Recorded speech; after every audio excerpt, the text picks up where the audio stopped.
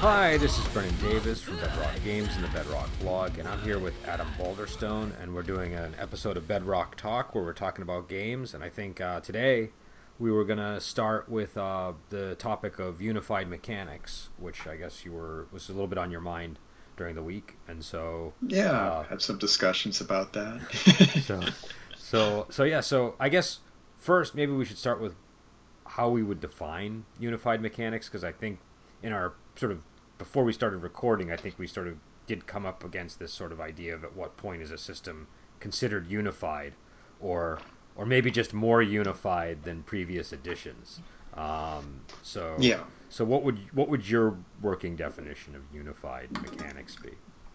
I would say unified mechanic is when you kind of have a single formula for how things are resolved. Maybe there's a certain way dice are selected and modifiers are used that's used to represent a whole, pretty much everything in the game. I mean, very few games are truly unified, but that's the ideal. Yeah, I would. I would say for me, it's it's just I have a pretty loose way of doing it. If it's obvious that everything's trying to be folded as much as possible into this core mechanic of some kind, then I would say that's sort of more unified. It's more about, is the game more unified or less unified? And occasionally you play a game that's very unified, but you can sort of tell when they're trying to push everything into this one way of doing things. And I think some games do it better than others, but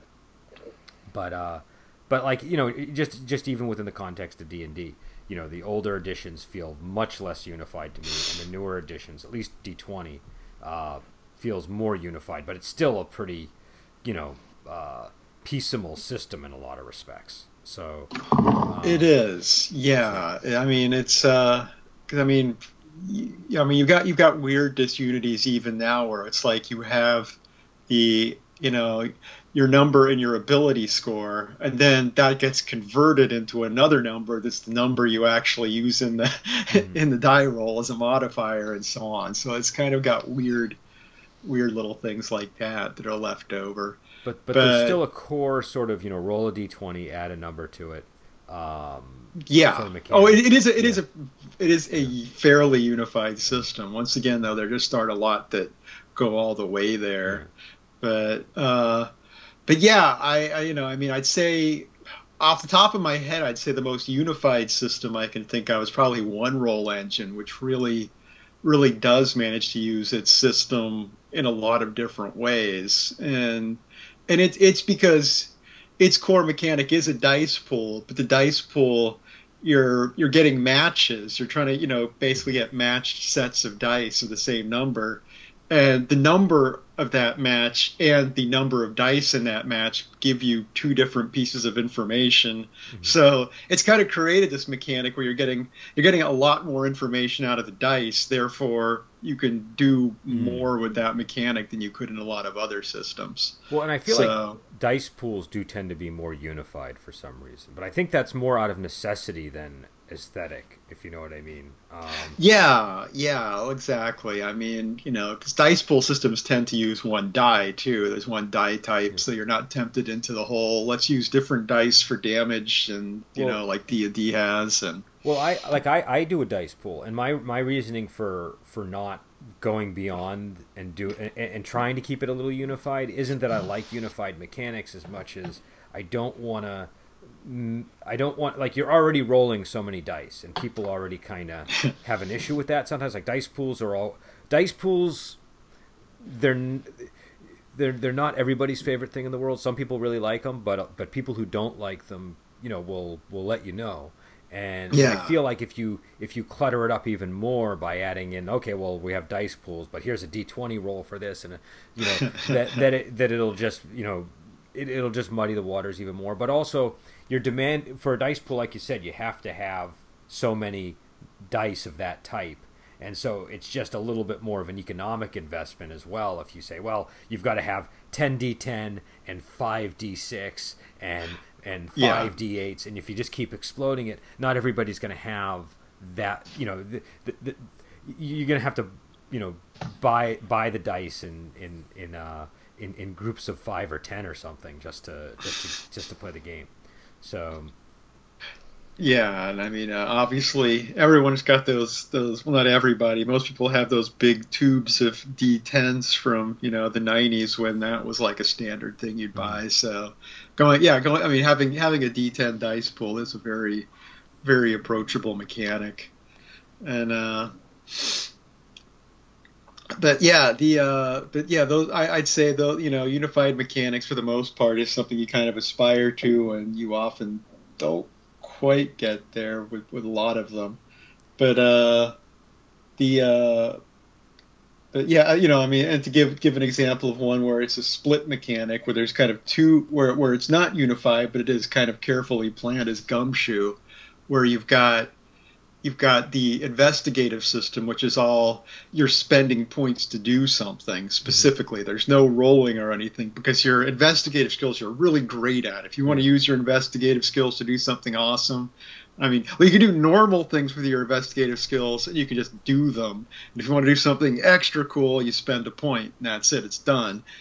And then with the general skills, everything that's not an investigative skill, you are rolling dice and spending points to add a bonus to your roll. So that's two systems. So it's not technically unified, but it's very planned out that way. So it's got the same care that goes into a unified system. And it's funny because I tend to think of it as a more unified system than a less I would tend to file it with games like GURPS and stuff like that, where there's I guess to me a lot of the thing about a unified system is that it's sort of carefully planned, and it doesn't necessarily to me it doesn't have to pivot around one central mechanic, though that is sort of the idea. That is sort of like we have a D20 and we add a number, or we have a percentile roll or whatever.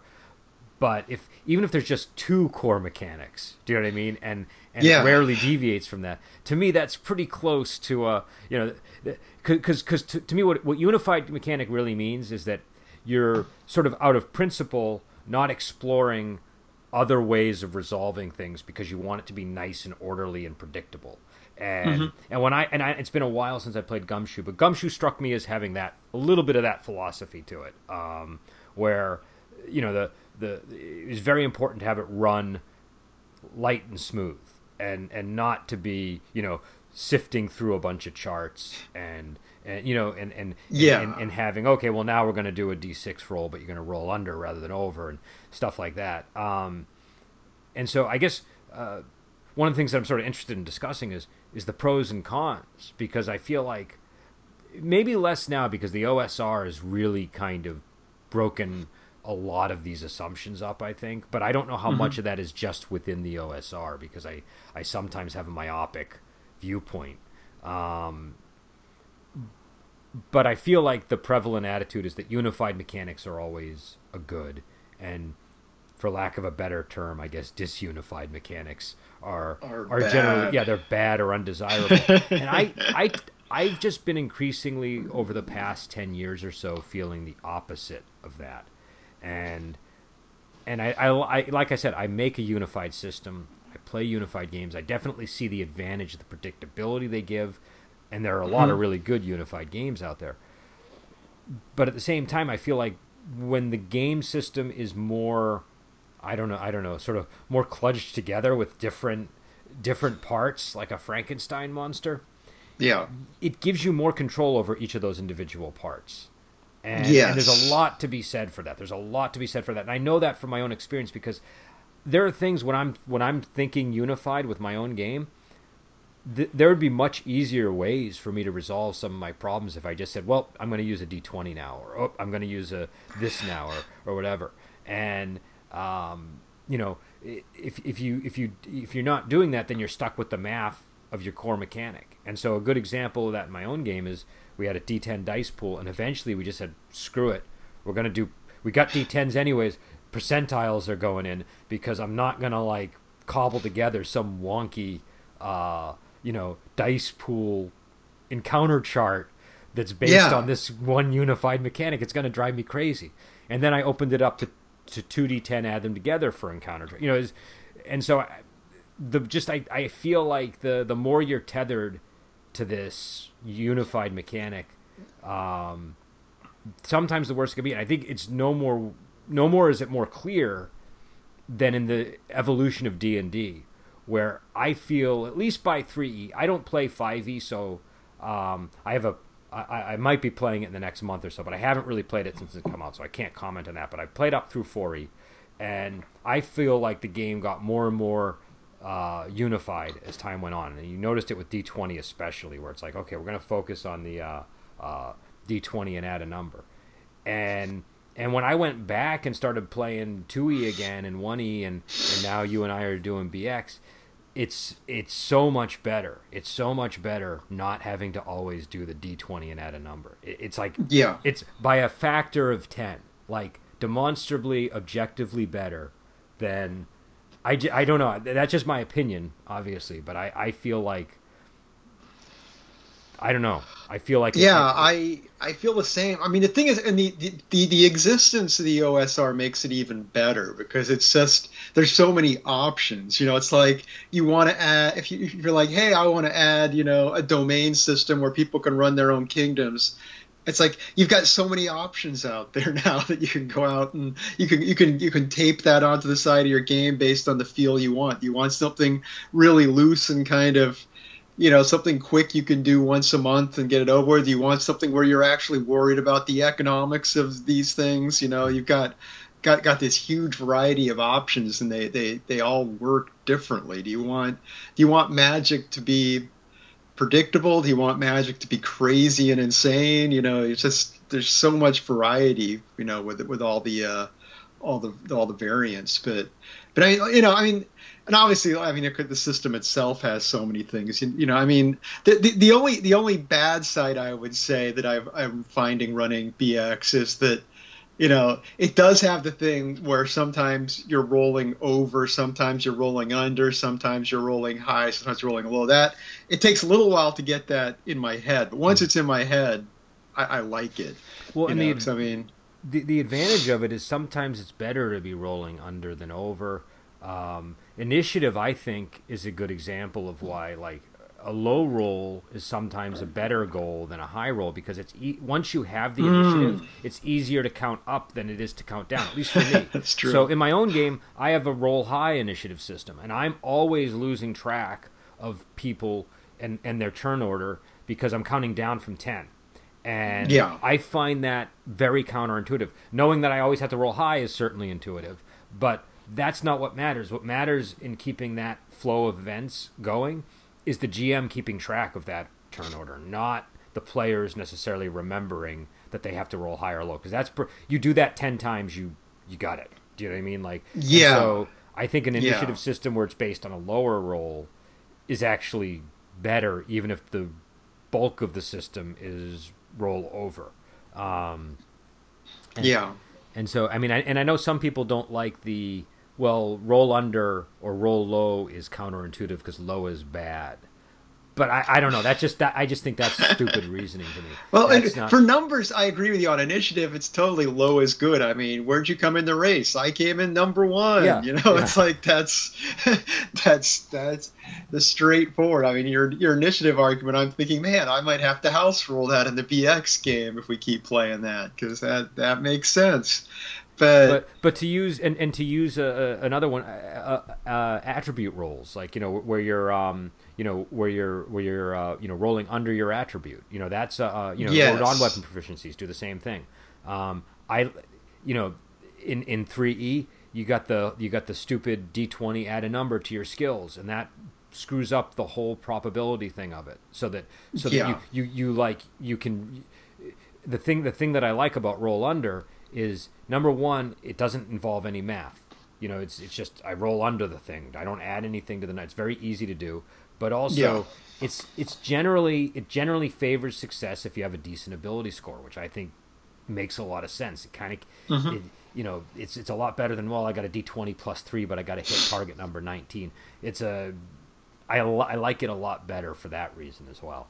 The thing I like about the ability rule too of rolling under your ability is that it also it's something you generally do for things that aren't your class abilities. It's like class abilities in early D&D have their own rules. It's like that's and they're geared to what level you are. But it's like stuff that's outside your class really shouldn't be affected by level. It's like, you know, your character in our game, you know, you're not, you've got like, you know, you're not a dwarf, but you are raised by dwarves, so you got to have dwarven knowledge, and it's like that stuff isn't going to go up as you level up. It doesn't make sense for that to be a skill that goes up. It's just, if you ever want to draw on that, you're just going to draw on whatever your base ability scores, and those are going to stay flat through the whole campaign, and that makes sense to me.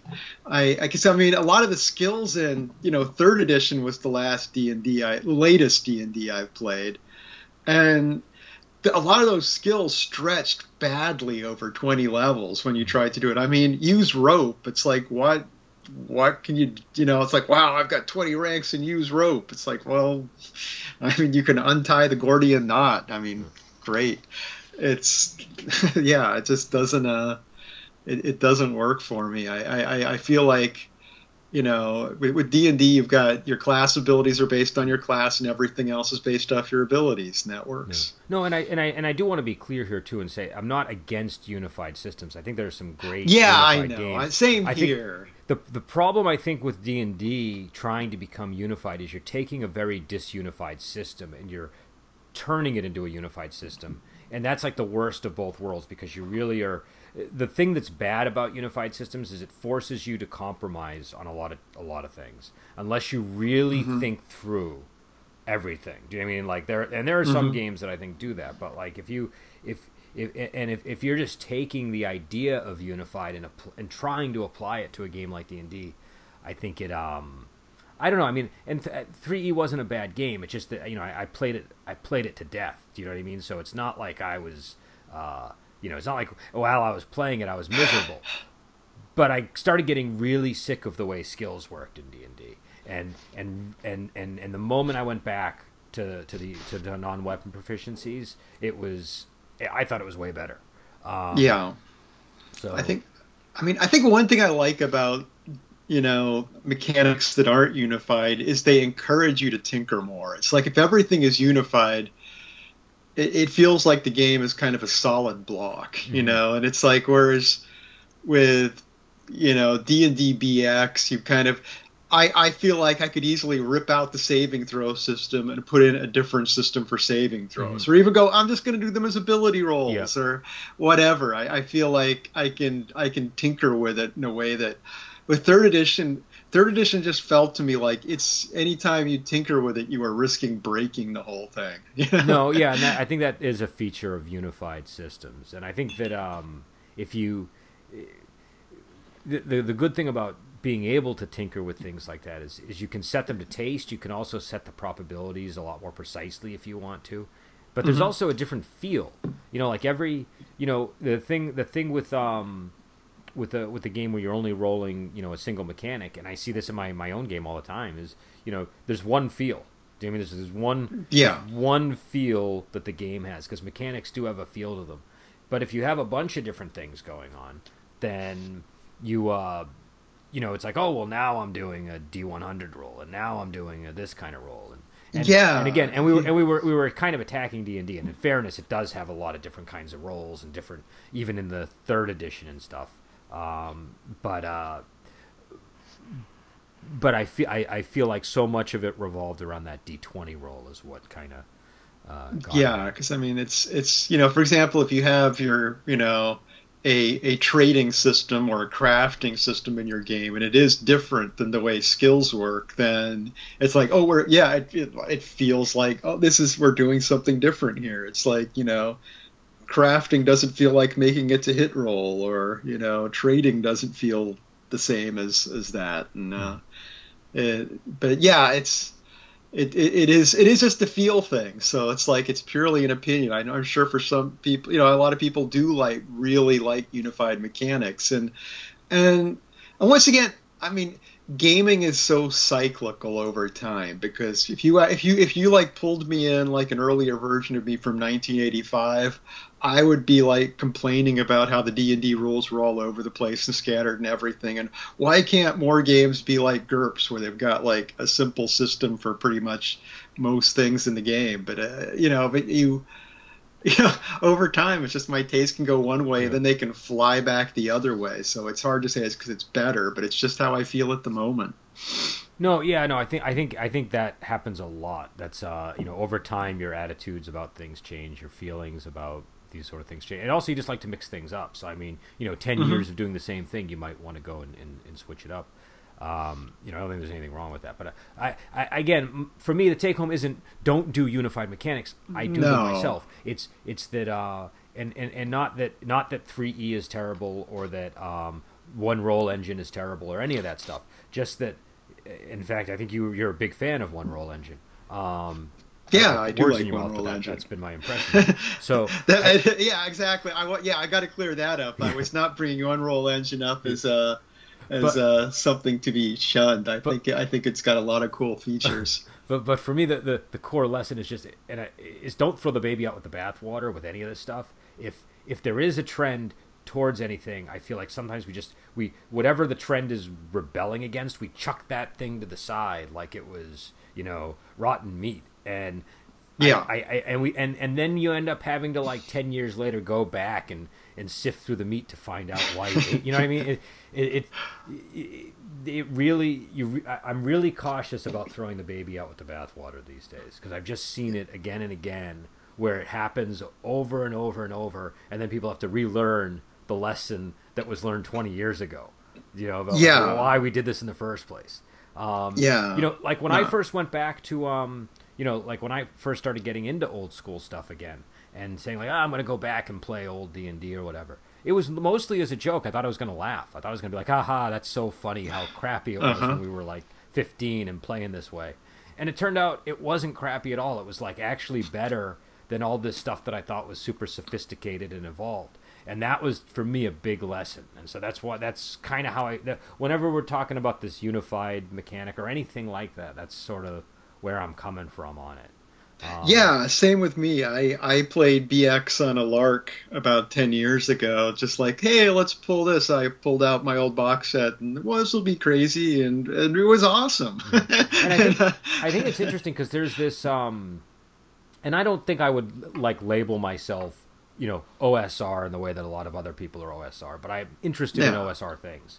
And there's this sort of stereotype of the OSR as being people who haven't moved since like 1982 or something. Do you know what I mean? Like they haven't done, and there are people who have played D&D the way they've played it since like the early 80s or whatever. But I don't know many people that are like that. Most people I know either they played that way but they also played other games, and then but they continue to play this older version of D&D, or like me, they played that way at one point and continued with the hobby as it developed, and then they went back because something was missing from whatever they were playing, and and they discovered that there was a lot of good stuff that had been tossed away, and so that was very gameable, like very good, like very, I think one of the telltale signs of something being useful in gaming is if your sessions are functioning or not. And there were periods in the hobby where my sessions were not going the way I thought they should be, and I think a lot of it was because I was sort of like, well, this is the way we're supposed to play now, and so I think with anything, don't throw the baby out with the bathwater. Go back.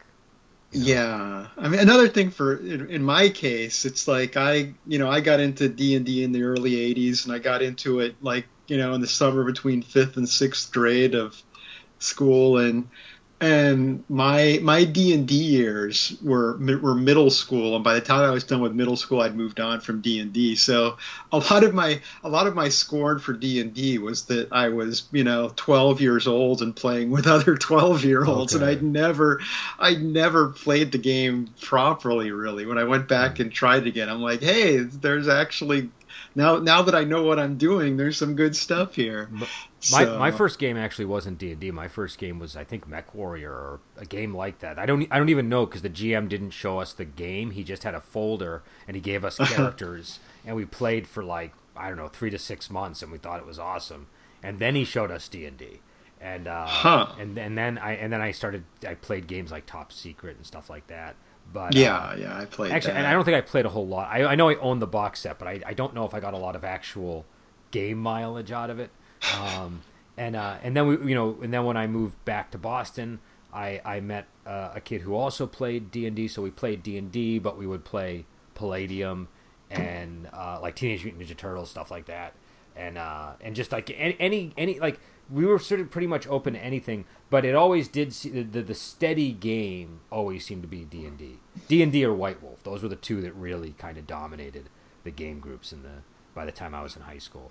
So when we get to high school, we'd all decided that D&D was baby stuff, and like none of the people in my high school gaming scene would touch D&D. We were all too cool for D&D. Okay. You know, we were playing GURPS and RuneQuest and Call of Cthulhu and all that stuff, but no D&D. I think the gaming scene here, I think, was pretty interesting when I was younger. I lived in like the Salem, Swampscott, sort of, like right north of Boston area, and I don't know how reflective my experience was of the general, because I could have just been in the two groups that only played this way, and the people 2 miles over played totally differently than us, because like pretty much pre-internet.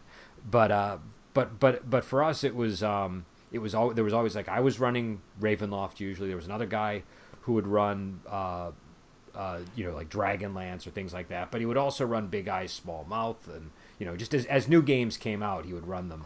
And we had a guy who ran Torg. We just like to play different games. Tales from the Floating Vagabond and Star Trek and all these things. And so I always kind of was around people who liked D&D but liked other games too, and that was never an issue. But I that's sort of like going back, is because I abandoned it so quickly, and I'm like, wow, I did never do this right. But it's complicated. But I once again I do want to add too that lost my train of thought. That's there. Okay. I'm sorry. No, that's all right. Actually, I did want to leapfrog to one other topic here, as we're kind of getting close to the end, but I think there's an additional point of discussion worth getting into, which is I've been thinking about like sources of inspiration for game masters, and I've been doing that Pusong Ling Strange Tales from the Chinese Studio thing. And it occurred to me, and this is something that I've been sort of noticing a lot in the past 2 years, as I've been drawing on things like Journey to the West and stuff like that. Folklore and myth is sometimes a much easier thing to draw into a campaign than, say, like a more modern sort of fantasy novel or horror novel. And granted, you don't have to draw everything in whole from the source, but I've just been very surprised at how gameable folklore has been in my campaigns lately. I'd say at least since I started running Servants of Gaius. Since that's when I really started leaning more on myth and legend and folklore. And it's made a huge difference. And I think the reason is, and I think you were the one that pointed this out, is that a lot of folklore stuff is really just kind of like encounters. It's not they're not always stories with beginnings, middles, and ends, and they don't always end the way that they can end with the main guy dying or whatever. So when you're reading folklore, it's more like a campaign. It's an encounter, a random encounter that you have, and it's like guy goes out to the crossroads and he encounters this strange woman, and it's just because there, like you say, there's no. I mean, you're the one that mentioned story structure, and it's like, because there's no story structure, you can, it can go any direction from that point based on what the players want, which is what you want from a role playing encounter, and. I actually, I would say when I was running Ars Magica back in the late 80s, early 90s was when I kind of tapped into folklore, because a lot of that draws on medieval myth, and which is a similar thing where a lot of it is just these weird little anecdotes that, just have a weird edge to them. And those were very good, drawing on like fairy lore, that kind of thing. And, it's funny because I picked up the Weird New Jersey book, which is all just local legends from New Jersey, and I've had that sitting on my shelf for a couple of years and not got around to reading it. And just the other day, it's like, Robert was trying to talk me into running Unknown Armies. I'm like, okay, so I see that on the shelf. I'm like, I'm gonna read through this, see if I get any Unknown Armies ideas out of here. And when my nephews saw it within 5 minutes, he's like, "Oh, this is awesome! Can I borrow this?" I'm like, okay, so it's gone. It's like I was like, I had a rich vein of folklore in my hands, and within 5 minutes, I'm like, yeah, I can't deny them a book. So yeah, I have one for Boston, not Massachusetts, and then I think just New England in general. That's I don't know. There's something about local folklore that is kind of nice. And you don't tend to think of America as having that as much, but there are local myths and legends, and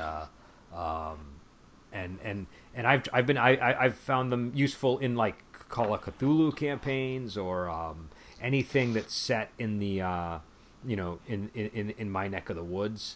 It can be like when I've run just like one shot horror scenarios or whatever, but yeah, it gives a lot of resonance. When I was in high school, I went to high school in Ohio, and I ran the Ghostbusters role-playing game, and that was another game where we played it once, like, well, this is silly, whatever, this will be goofy. We had the best time with that game, and the great thing about it is like the concept of the game is you open up a franchise. For the Ghostbusters, the Ghostbusters chain is franchised out, and you're opening a franchise in your home city, wherever you as players live, and once again, that being able to like tap into local folklore or just things that we as individuals thought were weird. I could like set something in that weird house that was like a few blocks away, and it just, it really gives your games a lot of resonance that you can't get playing in a fantasy setting. But yeah, I've just noticed it's a lot easier drawing on that than a lot of other sources, like something that's more story oriented. A 3-volume fantasy epic. Yeah, and I mean, I've generally, in the past 10 years, been pretty averse in general to sort of incorporating like story structure to a game. But I mean, you still get inspiration from movies, and things like that. But I feel like these are so like folklore is so compact, so tight, so there's just this weird thing, and you can just bring you. I feel much more free to incorporate it into my game because it's usually something where it's like a cool monster or a cool magic item or something, and you just get like a description of what it does, or some guy who had a weird encounter with it, and then from there you get a lot of ideas for adventures. So that's an excellent resource. But yeah, so we've been going on for 30 minutes. We wanted to keep this one short, so I guess we'll end it there unless you had anything you wanted to add about either of the topics. I think I'm good. I'm ready to sign out. All right, so we'll be back on Wednesday with Babylon 5, and then we're going to do The Delightful Forest on Friday. That is a really good T. Lung movie. Okay, is that we need to talk about that. I will be available this Friday to get back in on it. Yeah, that one is really good. It's a really good movie. I enjoyed The Lady Hermit, even though I wasn't on the podcast. Well, now that I have you, what was your opinion of Lady Hermit? Did you? It was fantastic. The characters were great. I completely blanked on the characters' names at this point, but the one who wanted to study with a Lady Hermit, she was just a great, really driven character, and Lady Hermit herself was a very she was the actress playing her was just, I really enjoyed that character. And then you got that guy stuck in the middle there, but it was just thoroughly entertaining and good martial arts sequences, all around good movie. Yeah, Lady Hermit was played by Cheng Pei Pei, who a lot of people will recognize as the Jade Fox from Crouching Tiger, Hidden Dragon, the old lady. I haven't seen that in many years. Okay, so she's the villain in Crouching Tiger, Hidden Dragon. Okay. And so I think it's funny too because she has a very distinct look, and so I think when, even if like people who don't watch old wuxia or anything like that, whenever I showed Come Drink With Me to my uncle one day, and he's like, I know that lady from somewhere. Everybody seems to recognize her face from Crouching Tiger, Hidden Dragon, which was made decades later. So I last saw it in the theater, so it's been a while since I've seen it. Yeah, I saw it when it came out in the theater too. I saw it with my uncle, actually. Me and my uncle went there. Oh, really? Okay, so he did recognize her, but he and I saw it when it came out. When was it? I don't know, 2000 or whenever it was that it came out. I can't remember. Yeah, around 2000 sounds right. I was living in Oak Park at the time, but